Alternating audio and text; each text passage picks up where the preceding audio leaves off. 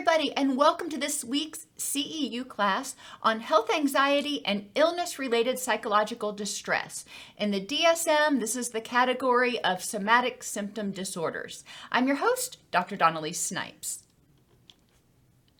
In this presentation, you're going to learn about the category of somatic symptom disorders in the DSM-5 TR. We'll explore the diagnostic criteria for the disorders in this category as outlined in the DSM-5 TR, and identify risk factors and co-occurring issues as identified in the DSM-5 TR, as well as in clinical research, i.e. from PubMed. All of the disorders in the somatic symptom disorder section are focused mainly on somatic symptoms or illness anxiety. Although in the DSM-5 they tried to more effectively differentiate the disorders, there is still a great deal of overlap, and you'll see that when we get in there. Interestingly, the DSM notes that non-psychiatric physicians and mental health clinicians found the DSM-4 diagnostic criteria difficult to apply, which is why they revised it in the DSM-5 by reducing the number of disorders and subcategories. So in the DSM-4, it was even harder to differentiate and differentially diagnose.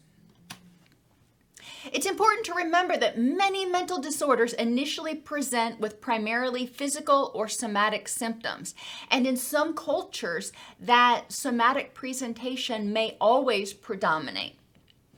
Previous criteria for somatic symptom disorders overemphasized the importance of symptoms being unexplained by a physiological exam.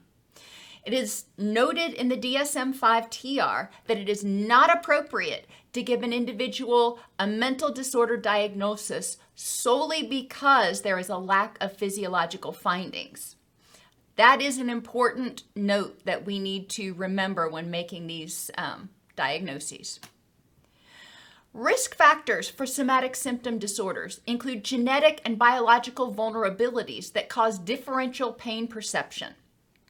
Well, that makes sense. When somebody is more sensitive to pain or less reactive to pain, it can present as different symptoms, neurological disorders or chronic pain issues or somatic symptoms. Trauma is also a risk factor for somatic symptom disorders. If you'll remember from other presentations, Vanderkolk has said repeatedly that a lot of times trauma is remembered in the body. It's remembered as a somatic sensation, not necessarily as an overt memory. Additionally, people who are in situations in which the sick role is reinforced may be more likely to present with somatic illnesses, as well as situations in which there is not any reinforcement for mental health presentations of distress. Again, in some cultures and even in some families, mental distress is ignored, minimized, pathologized, and somatic symptoms or physical symptoms are the only thing that is recognized and considered a valid complaint. So the presentation of mental illness or mental health issues may vary based on culture and family acceptance of mental health symptoms. Differences in cultural expectations and explanations for physical symptoms or somatic symptoms and the differences in the management of symptoms may also be a risk factor or a differentiating factor for diagnosis of somatic symptom disorder. So let's talk about somatic symptom disorder. And it is obviously the primary disorder in this category that is titled somatic symptom disorders. In somatic symptom disorder, the person has to have one or more physical symptoms that result in clinically significant distress. Okay, that's pretty broad. Criteria number 2, they must exhibit excessive thoughts, feelings, or behaviors related to the physical symptom. Now, excessive is what differentiates it from, quote, normal or expected anxiety or behaviors. And there is no objective definition of excessive. The excessive thoughts or feelings or behaviors can be characterized by one or more of the following: a disproportionate, persistent thought about the seriousness of the illness. So if somebody I have a strong history of cancer in my family, particularly melanoma. So I'm regularly checking my freckles and my moles. Now, if I were disproportionately obsessed with, oh, this mole looks a little strange, and it suddenly consumed what I was doing, then that might qualify. Persistently high level of anxiety about the symptoms. So if I had a lot of anxiety about the fact that, some of my moles are slightly different colors or whatever, that could also be a symptom. But again, it has to be excessive. And who defines excessive? That's one of the things we're going to talk about. And finally, excessive time and energy is devoted to these symptoms or concerns. So let's switch gears. Cancer is something people worry about. Viruses are something people worry about. But menopause, hot flashes, okay, that is a physical symptom that can result in clinically significant distress. If you've ever had hot flashes, it can wake you up in the middle of the night. Hot flashes can be really disruptive to your life. And they're real. They exist. A lot of times when you have hot flashes, your heart is also racing a little bit. It can increase up to 20 beats a minute, they say. A person may spend a lot of time and energy trying to figure out, what can I do to control these hot flashes so I can sleep through the freaking night? And they're looking at different mattresses and different solutions, and they're looking at different herbs and consulting different doctors. Is that excessive when the physical symptoms are preventing them from being able to sleep? I'm not saying one way or another. However, I think it's important for us to consider, what is the impact the symptom is having on the person, and how much is it the symptom itself being functionally disruptive for them. And as a result of that, is the time and energy devoted to the concerns or alleviating the concerns excessive? It may not be. We need to be really, really careful about pathologizing people's desire to have a reasonable quality of life. And finally, for the diagnostic criteria, although any particular symptom may not be continuously present, the person exhibits symptoms continuously for at least 6 months. So they may have disproportionate or persistent thoughts about the seriousness of a variety of different concerns, or persistently high levels of anxiety about a variety of symptoms that they're experiencing. Or they may spend excessive time and energy devoted to a variety of different symptoms. And, for those of you who are older, as you get older, you seem to break a little bit more. And there is and younger people who are going through growth spurts may have aches and pains and changes that vary over the course of several months. So we do want to consider, what's going on, and is this excessive for the person?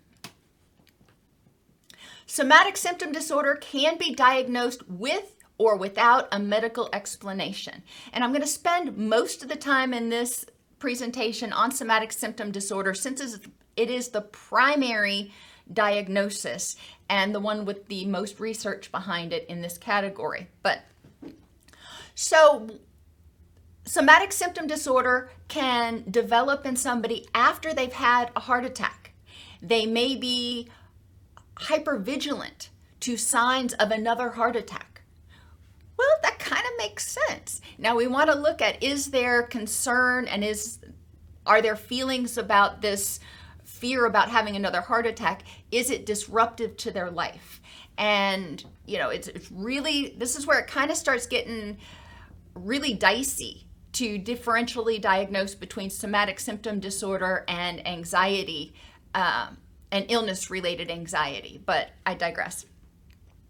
Supraventricular tachycardia is another one of those things. It's kind of like when you take your car to the mechanic and there's this sporadic squeak or issue that you're having. The mechanic can't find it, so they said there's nothing wrong. It's, all in your head.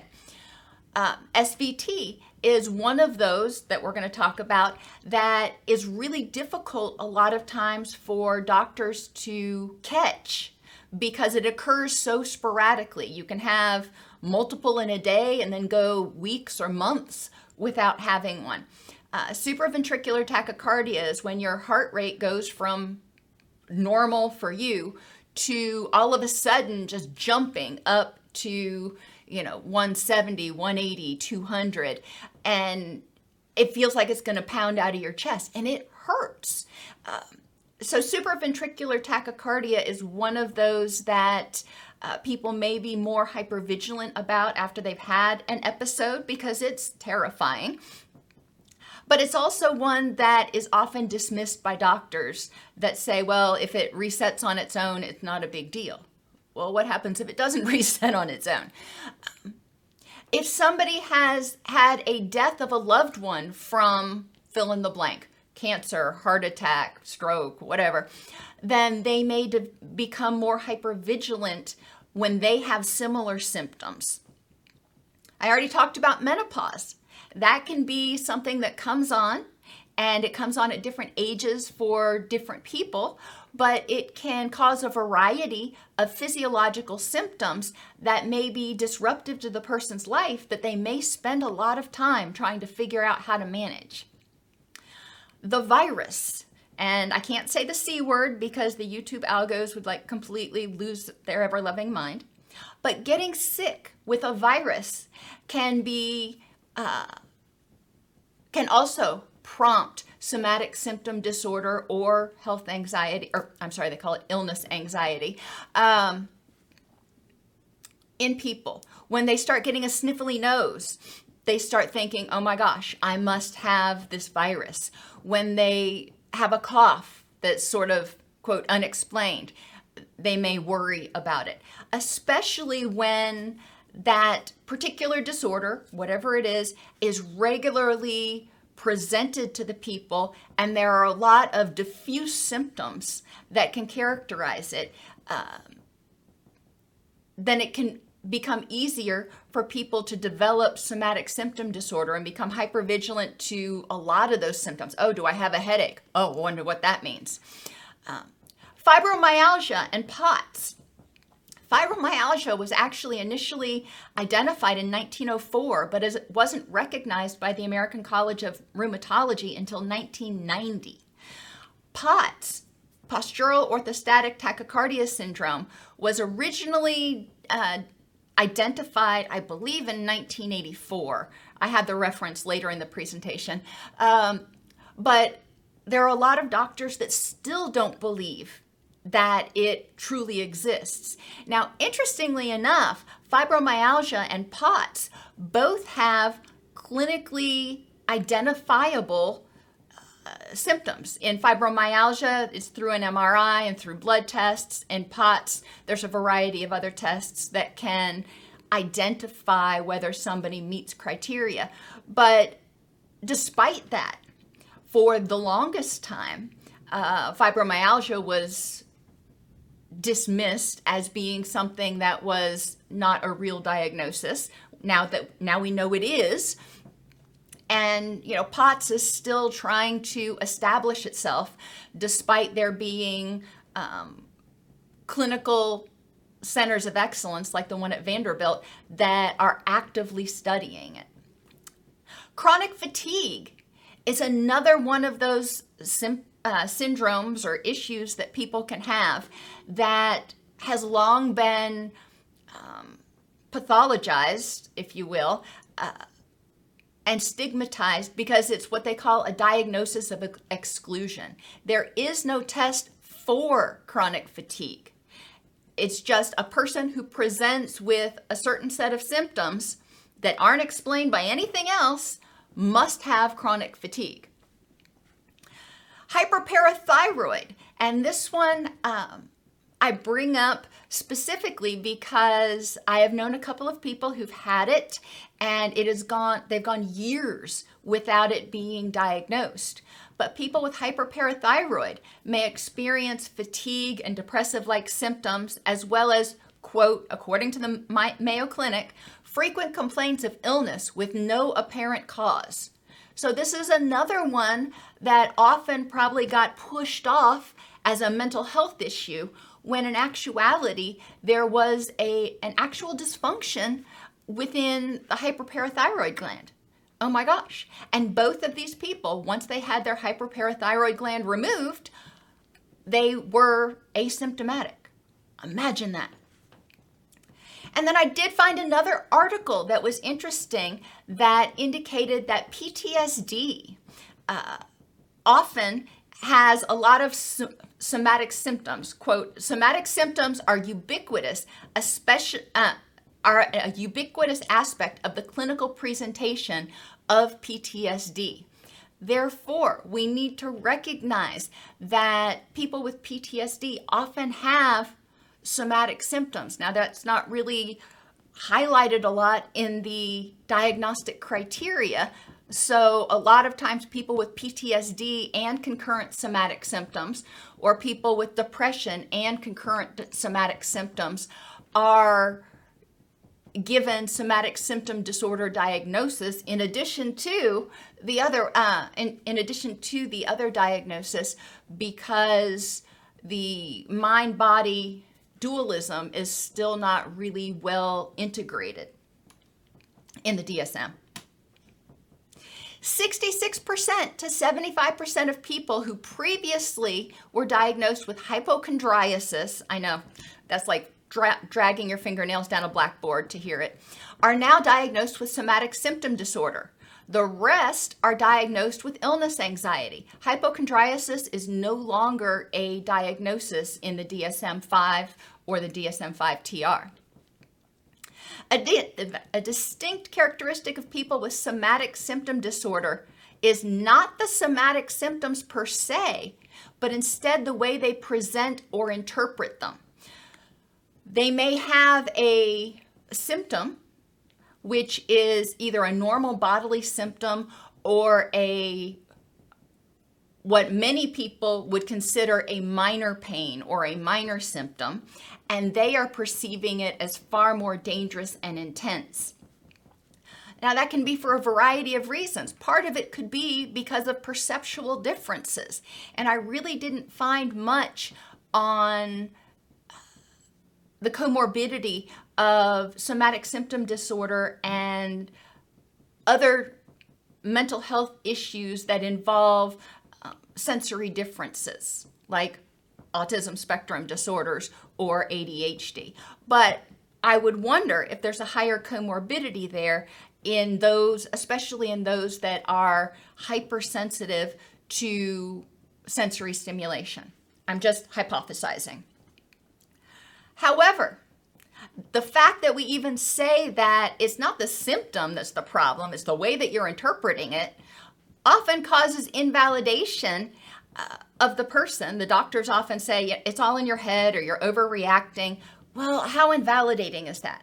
How hopeless and helpless do I feel if I've got this chronic symptom that is impairing my quality of life and my medical providers talk to me like I'm an idiot? You know, that's very invalidating. So a lot of people who receive that reception from their physician often go to the internet to try to self-diagnose and self-treat their issues. Anybody who's gone on the internet to try to self-diagnose knows that the information out there varies widely in credibility, and it very easily promotes catastrophic perceptions. You know, you can go to just about like on Mayo Clinic or WebMD, and look up just about any symptom, and under each one of them, it will say there's a small chance that it could be cancer. Okay, so then the person that has somatic symptom disorder or health-related anxiety, now they have that in their head, and it becomes terrifying for them. So a lot of times by invalidating and dismissing patients, doctors are actually increasing the severity of their anxiety and their hypervigilance towards symptoms. Well, what does this do? Aside from create more mental health and dysphoria, it keeps that HPA axis excessively triggered. And we know when that happens that increased cortisol and persistently can lead to increased inflammation and can start causing dysfunction and other bodily symptoms. So not only is invalidating patients' perceptions increasing their mental health issues, it's also probably increasing their physical health issues. Somatic symptom disorder that occurs with other mental health issues often results in more functional impairment and more difficulty in treatment. The more symptoms that are there, the more systems that are probably involved and feeding off of each other. So as one symptom or one condition gets worse, it probably worsens the other conditions. Likewise, when one symptom starts getting better, hopefully it also improves the other symptoms. The more category B symptoms of somatic symptom disorder, that is, the more they perseverate on the seriousness of the disorder, the more they have anxiety about having the disorder, and the more time and energy they spend trying to address the disorder, likely the more severe the somatic symptom disorder is. People with somatic symptom disorder have a high frequency of medical visits which rarely alleviate their concerns. And it even states in the DSM that a lot of times doctors are very dismissive and invalidating of people's presentation. Additionally, the people may get to a doctor that says, okay, well, we can try to treat you with this. If the treatment doesn't work, then the person feels helpless and hopeless. And sometimes the doctor says, well, if that was the problem, that treatment should have worked. So that must not be the problem. Ergo, it must be all in your head. And not all doctors do this. I do want to emphasize the fact that there are good doctors out there, but unfortunately, this happens, my experience, and with personally and with friends and family, this happens more often than not. There was a 2015 article that was relatively scathing about the somatic symptom disorder. And it said, the new DSM-5, this was before the TR, somatic symptom disorder over-psychologizes chronic pain. It has low sensitivity and specificity and contributes to misdiagnosis and stigma. So think about people with fibromyalgia who, up until recently, were falling through the cracks. It was, I believe, in 2017, maybe 2007, I can't remember right offhand. But very, very recently, they recognized that a lot of people with fibromyalgia were not getting diagnosed because the criteria were actually too restrictive. So they changed the criteria. Now, all those people that, quote, fell through the cracks actually had fibromyalgia and were denied treatment because it was considered, they were considered to have it as a somatic symptom issue or something else, who knows. So I think it's really important that we take people's perceptions of their physical symptoms very, very seriously. We may not understand it, we may not see it, but it's important to recognize how it impacts their quality of life and recognize that we don't know every disorder that exists. Like I said, POTS just recently started being diagnosed, compared to other things, and or being identified back when I was in high school, to kind of put it into perspective. Associated features of somatic symptom disorder: catastrophic interpretation of normal bodily sensations. When somebody has a sensation, they think, oh my gosh, this is it. This is the big one. My grandmother, after my grandfather died, now they had been married for 50 plus years, and they had a very traditional marriage where he took care of things, she took care of the house. When he passed on, all of the stuff that he did fell onto her, and it wasn't something that she was used to. So she had high levels of anxiety and occasionally would have a vasovagal response and fall out. And her interpretation of what was going on was, it was the good Lord calling her up to heaven. That was her catastrophic interpretation of the symptoms, of the heart palpitations that were going on.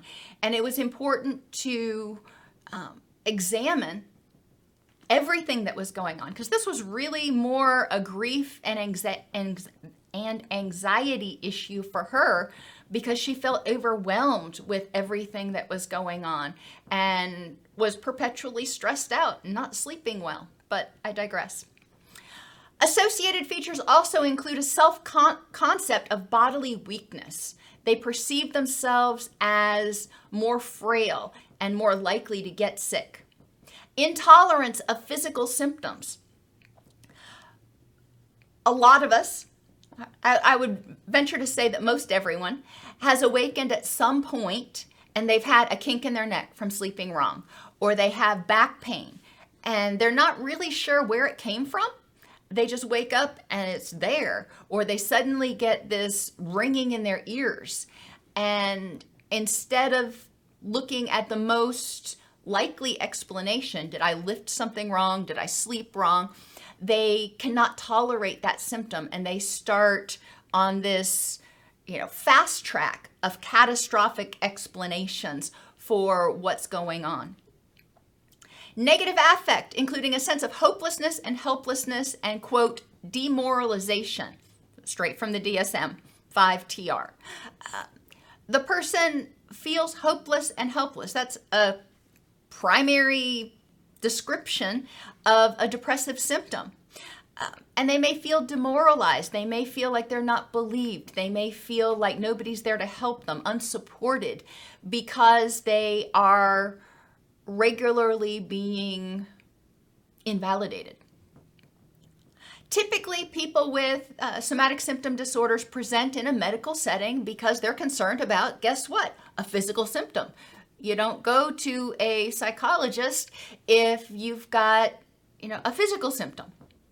Reassurance by medical professionals and attempts to refocus the person's concerns proves futile. And this is important, but it is not a diagnostic feature. It's just associated.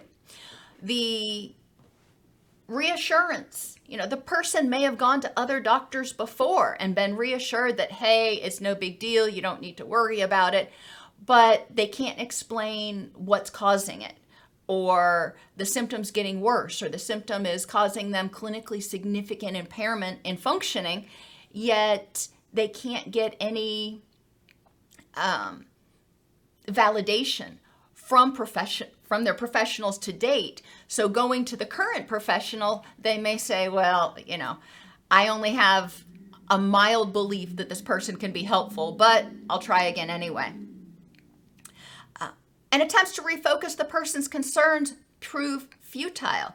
When you're being told that, okay, yes, you have this symptom, but it's not that big of a deal. You need to turn your attention to, stop ruminating about it. Instead of focusing on what's causing it, you need to focus on stop ruminating. That can feel extremely invalidating as well. The prevalence, according to the DSM-5-TR, is 7 to 17%. Now, looking online, looking in PubMed, there were actually very few research articles that I found that looked at the prevalence in the general population. There were some that looked at the prevalence in medical students, some that looked at the prevalence in very, very specific subgroups, but finding accurate data about the prevalence in the general population was not there, except for what is stated in the DSM. So I'm not sure where those numbers came from, but those are the numbers. Still, 17%, that's almost 1 in 5. So it's important to recognize that that's a pretty high number. It says that somatic symptom disorders are higher in women. And I tend to take issue with that because of the stigma associated with it. What many women perceive when they hear that is just like when they hear that prevalence of anxiety disorders is higher in women. They hear that the perception is that females may present in ways that are more, to use the old term, hypochondriacal, if that's even a correct conjugation of it. However, there are some interesting things that they don't point out. And there are some interesting things to consider in today's day and age with a lot of people that are undergoing gender reassignment procedures. Testosterone seems to be unrelated to pain perception. Okay, so that's interesting. However, estrogens and progesterone significantly impact not only pain perception, but also serotonin levels. This is something that is really important for us to recognize for people who are biologically female, as well as for people who are transitioning to female, because the addition of estrogens and progesterone may impact some of their physiological symptoms. Estrogens also directly interact with cardiac function. Okay, well, so let's think about this. When estrogen is high, people tend to have more, quote, anxiety symptoms, heart racing, shallow breathing, clammy hands. High levels of estrogens are associated more with activation of that HPA axis, and again, that cardiac function, heart beating. A lot of people with somatic symptom disorders have symptoms that are related to either pain or heart function. So estrogen alterations may impact the symptoms. Therefore, I think it's important that we make sure that the person has had a physiological workup, not only for estrogens, but also to look for imbalances in things like thyroid, to assess if there are any underlying thyroid or any underlying hormone conditions that may be contributing to the somatic symptoms that aren't readily apparent. Elevated cyclic estrogens are associated with somatic symptoms that are common to many mental disorders. There is evidence that changes in estrogen levels may precipitate certain symptoms, and people who have irregular hormone cycles, which can be influenced by disrupted circadian rhythms, may have seemingly unpredictable symptom onsets, but it would be interesting to correlate them with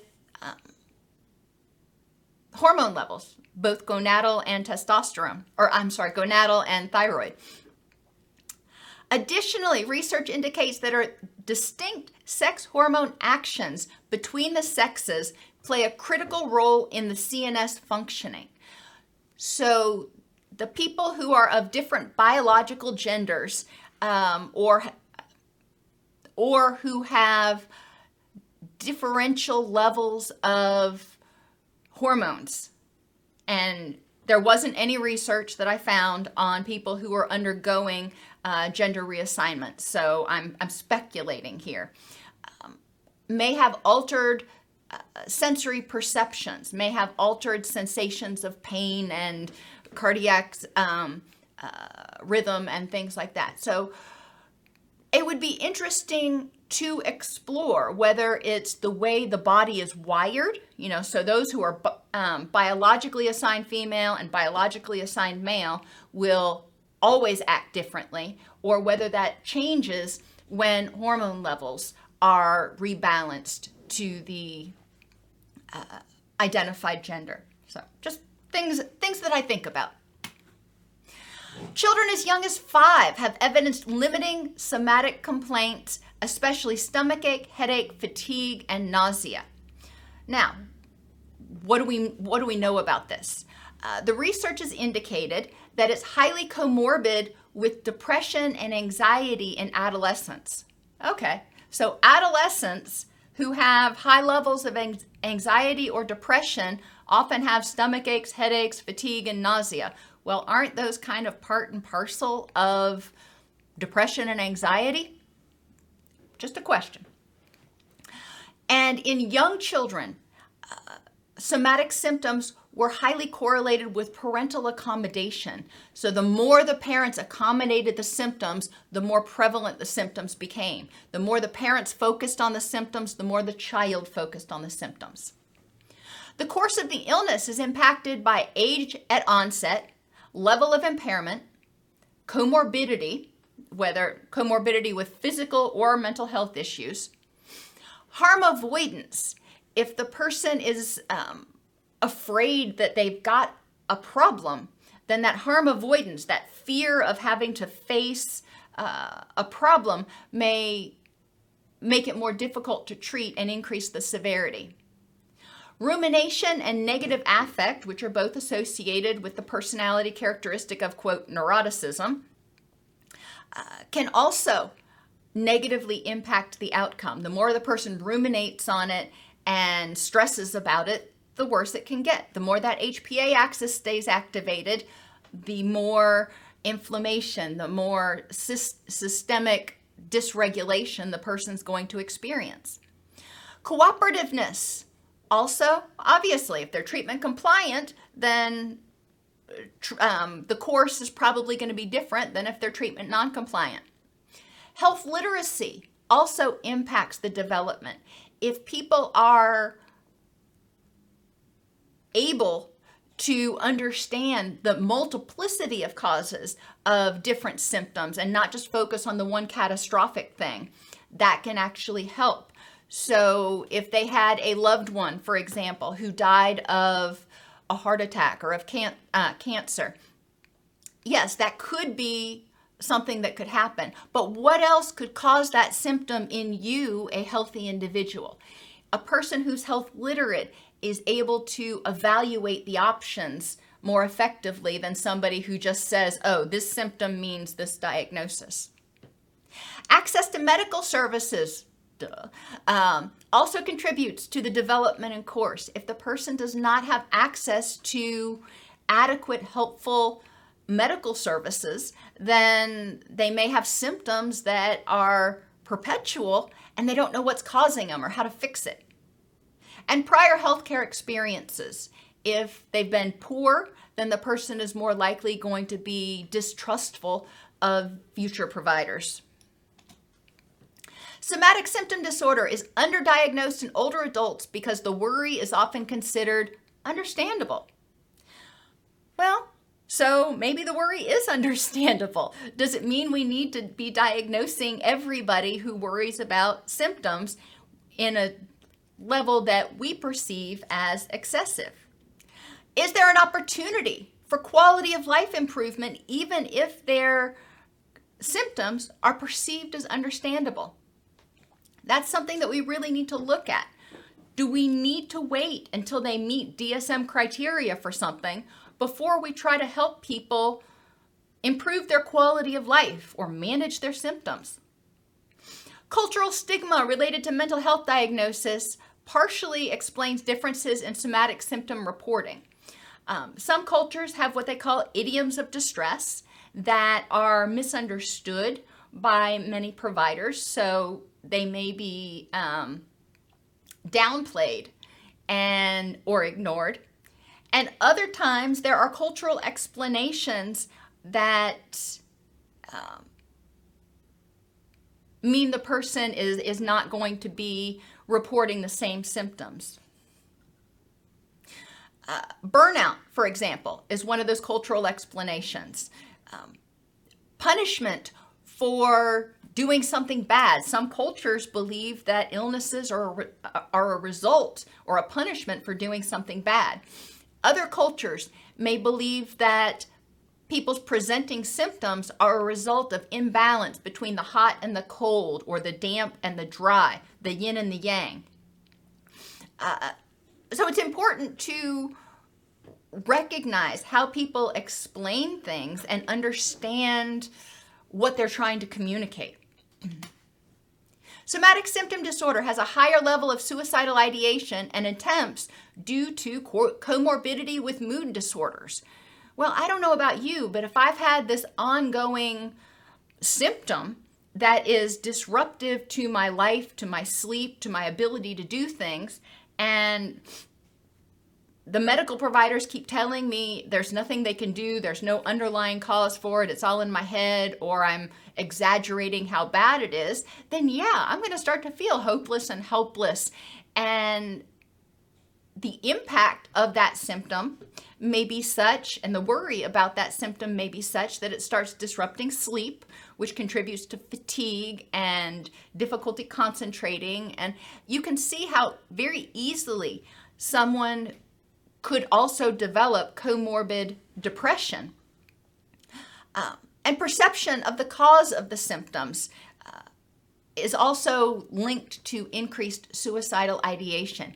If people think that, oh my gosh, this symptom means that I've got this terminal illness, or I've got this illness that I refuse to live with, then they may be more likely to take matters into their own hands. So we do need to understand people's perception of what's going on and how it's going to impact their quality of life and their sense of personal control. Now, illness anxiety disorder, we're moving on from somatic symptom disorder. There are a couple others in this chapter that have very minimal information on them.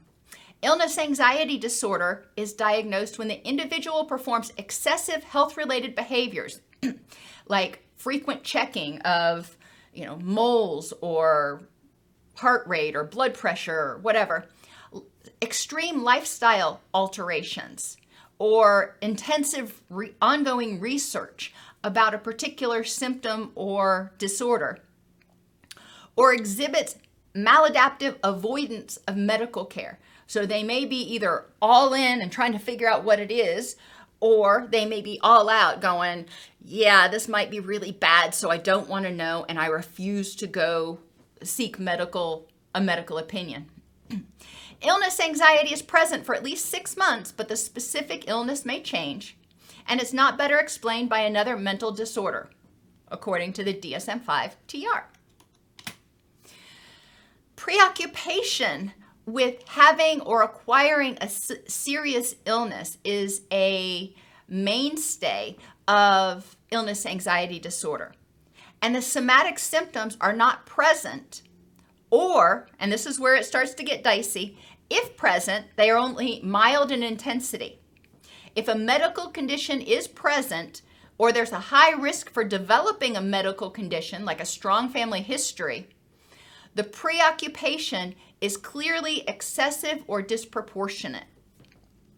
Thinking about somebody who's had a family member that died of cancer or heart disease, and they have a strong family history, it's not just one person, it's like the whole family. Is their preoccupation or concern about the issue excessive or disproportionate? Who's to make that decision? And that's really where we need to work with the patient. If the patient considers it disproportionate, okay, let's work with that. However, I think we get into very gray area ethically when we start telling people how valid it is, the intensity of their worry. There's a high level of anxiety and hypervigilance about their health. So all of these things have to be there. They have to do the frequent checking. They have to have a preoccupation with having or acquiring an illness. They have to have it for at least 6 months, and it's not explained by another medical condition. And there has to be a high level of anxiety and hypervigilance about health. Now, not in the DSM, so this isn't part of the diagnostic criteria, but it's also interesting to consider health anxiety by proxy. And this is when a parent, caregiver, loved one becomes so focused on the symptoms of their child or loved one that they start having all of these other, meeting all of these other criteria, and they want a doctor to diagnose their child. So there is the health anxiety by proxy. This is very different than Munchausen's by proxy, in which there is a clear issue that's going on, a clear physiological problem. But health anxiety by proxy is not in the DSM. However, it is something that does present more often than not.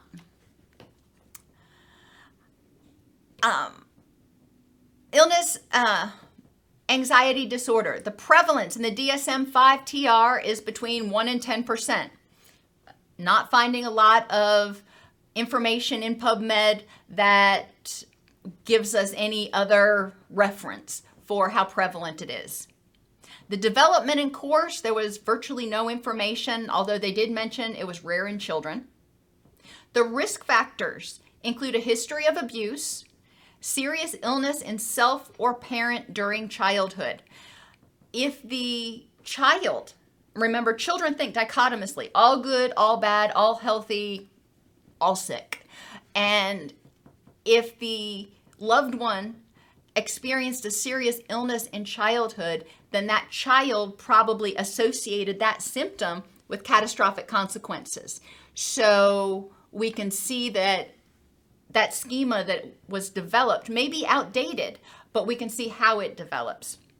And again, the history of abuse may be somaticized. They may be having that traumatic memory come out as a physiological reaction as opposed to an overt visual or verbal memory. Culture-related issues to illness anxiety disorder are unknown. The functional consequences. The only thing the DSM identifies is that it interferes with relationships and work performance. I would argue that it interferes with a whole lot more than that. If people have a high level of illness and anxiety and they're seeing a lot of doctors, it's going to impact them financially. Physically, that anxiety is likely going to impact their ability to get good quality sleep. It's going to impact their energy levels. It's going to impact their immunity as that HPA axis stays activated, as that anxiety level stays high.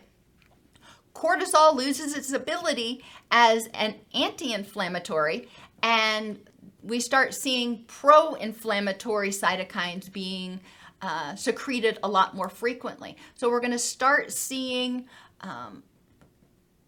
increased problems in various health functions, if you will.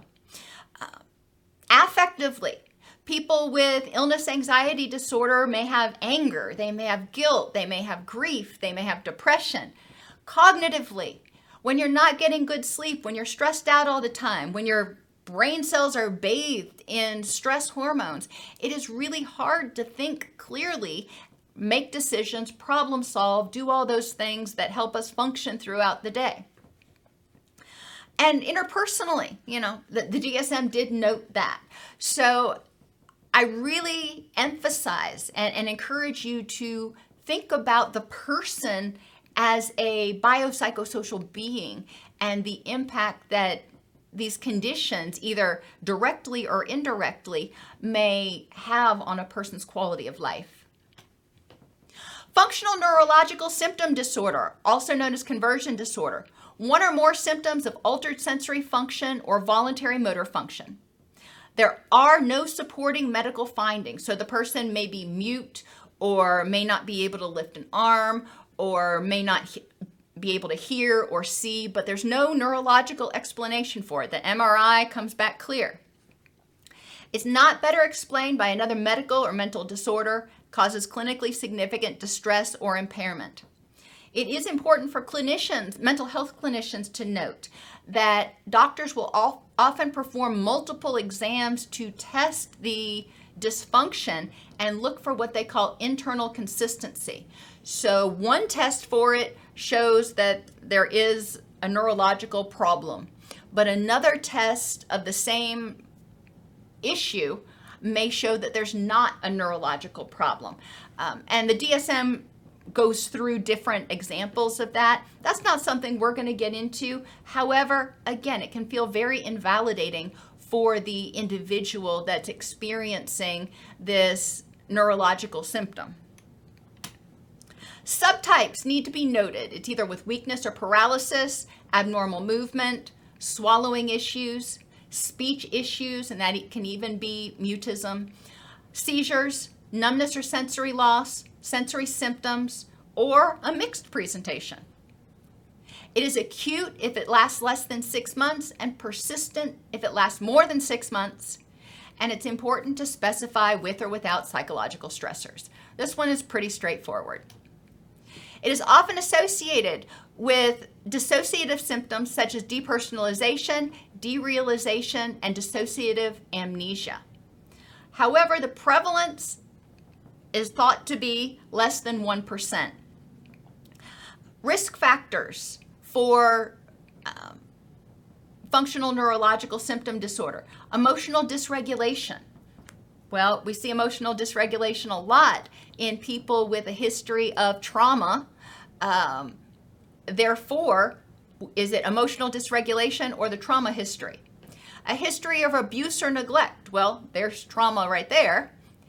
Or a presence of a neurological disease that causes similar symptoms. So they may have, for example, epilepsy, and they may also have non-epileptic seizures. Instances resembling functional neurological and dissociative symptoms are common in certain culturally sanctioned rituals and would therefore not qualify for FNSD. Speaking in tongues is one of those examples where somebody's speech becomes dysregulated. A lot of times they also may faint, but that is only within the context of the religious ritual. It is more common in women, and people with functional neurological symptom disorder have a higher rate of suicidality than those with a recognized neurological disease.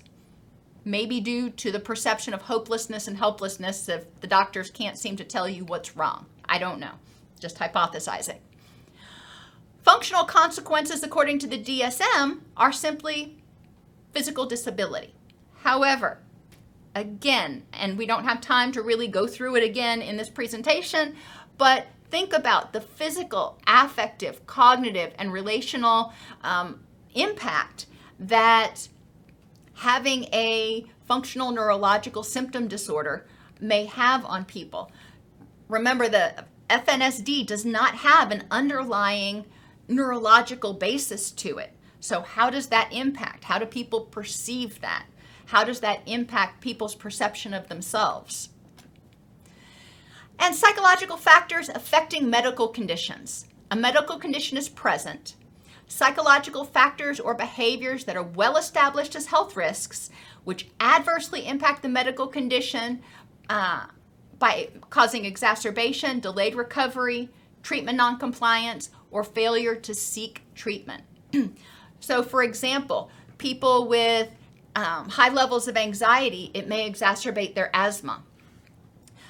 Other times, people may ignore a heart attack because, they're avoiding the health system, and that could cause them to die, if not go to the emergency room.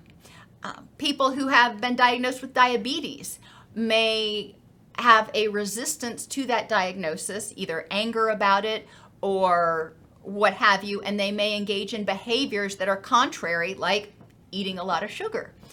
Additionally, anxiety and high levels of stress are associated with difficulty managing A1C levels. So there's a lot of things that could go here. It's not better explained by another medical or mental health disorder. For example, people who are qualify for alcohol use disorder may drink even though they have hepatitis, and that is actually covered in the diagnostic criteria for addiction. Continued engagement in behaviors that are known to exacerbate medical conditions. Prevalence of is unknown. The development course is unclear. Quote, psychological factors affecting other medical conditions must be differentiated from culturally specific coping behaviors, such as accessing faith, spiritual, or traditional healers, or other variations in illness management that are acceptable within the cultural context, end quote. So what they're saying is if people don't choose to go through traditional Western medicine, that doesn't mean that they are having a psychological issue that's complicating their medical condition. They are following a culturally sanctioned treatment path. Differential diagnosis. Factors that distinguish somatic symptom and related disorders from medical conditions alone include the ineffectiveness of medications, a history of mental disorders, thought that was interesting, unclear triggers or mitigators, so it's difficult to identify what causes symptoms or what makes them better, persistence over a period of several months or more, and excessive anxiety. Psychological factors affecting other medical conditions, that diagnosis, it's important to recognize that in this disorder, the psychological presentation is not considered excessive necessarily. However, it negatively impacts treatment or worsens a presenting physical issue. Okay, so fictitious disorder or malingering, we didn't go over, but in this one, the individual presents as sick with the intent to deceive. They're faking it. Functional neurologic symptom disorder, what used to be called conversion disorder, we talked about. In this one, the presenting symptom is a loss of function, not distress about particular symptoms. So there is no neurological basis, but they have a loss of function. In illness anxiety, there are few or minimal somatic symptoms, and the anxiety is only about the illness, as opposed to other anxiety disorders. In adjustment disorder, a person's anxiety is clearly related to identified medical conditions and does not cause clinically significant impairment and lasts for less than 6 months. Panic disorder, the physical symptoms or health anxiety occur intermittently and surround the panic attack. And the episodic and neurological symptoms are not the only symptoms during a panic attack. So, you look through the criteria for panic attacks, you'll see there's a host of symptoms, emotional, cognitive, and physical, that need to be present. If the person has generalized anxiety, the worry is about a variety of issues, not just their health. If the person has depression, the focus is on depressed mood and anhedonia, not the physical symptoms per se. Or if it is focused on the physical symptoms, this health-related stress only occurs during a depressive episode. They did not specify anything about persistent depressive disorder. Delusional disorder, somatic type, the intensity of the conviction about the somatic symptoms is far greater than in people with somatic symptom disorder. So it's just an intensity type diagnosis. However, sometimes in delusional disorder, the delusions may be about something that is objectively not real, like an organ is decaying inside them. Body dysmorphic disorder, the focus is of the distress is on a perceived flaw, not getting an illness, but on a perceived flaw that they have. And it usually involves something in the face or upper torso area. In OCD, recurrent thoughts are more intrusive and focused on preventing getting a disease in the future. And there's a presence of compulsive behaviors. Most of the time with somatic symptom disorder, there aren't the compulsive behaviors, and the focus is on current symptoms, not preventing getting a disease. In psychotic disorders, the individual is unable to acknowledge the possibility that the feared disease may not be present, or the somatic delusions may be more bizarre. Somatic symptom disorders are frequently comorbid with mood disorders, PTSD, OCD, sexual dysfunction in men. Interestingly, they were very specific. Our understanding of many physical disorders is still evolving. Although known to exist since 1904, the American College of Rheumatology didn't officially recognize fibromyalgia until 1990. Likewise, POTS was first described in 1940, so I was wrong in my earlier guess. It was first described in 1940, yet even today, many doctors doubt the existence of the disorder. It is important for us as clinicians to recognize the negative impact of psychological distress on medical disorders, as well as the negative impact of medical disorders on psychological health. We need to be very careful not to invalidate patient perceptions of their distress and instead help them identify strategies to improve their quality of life.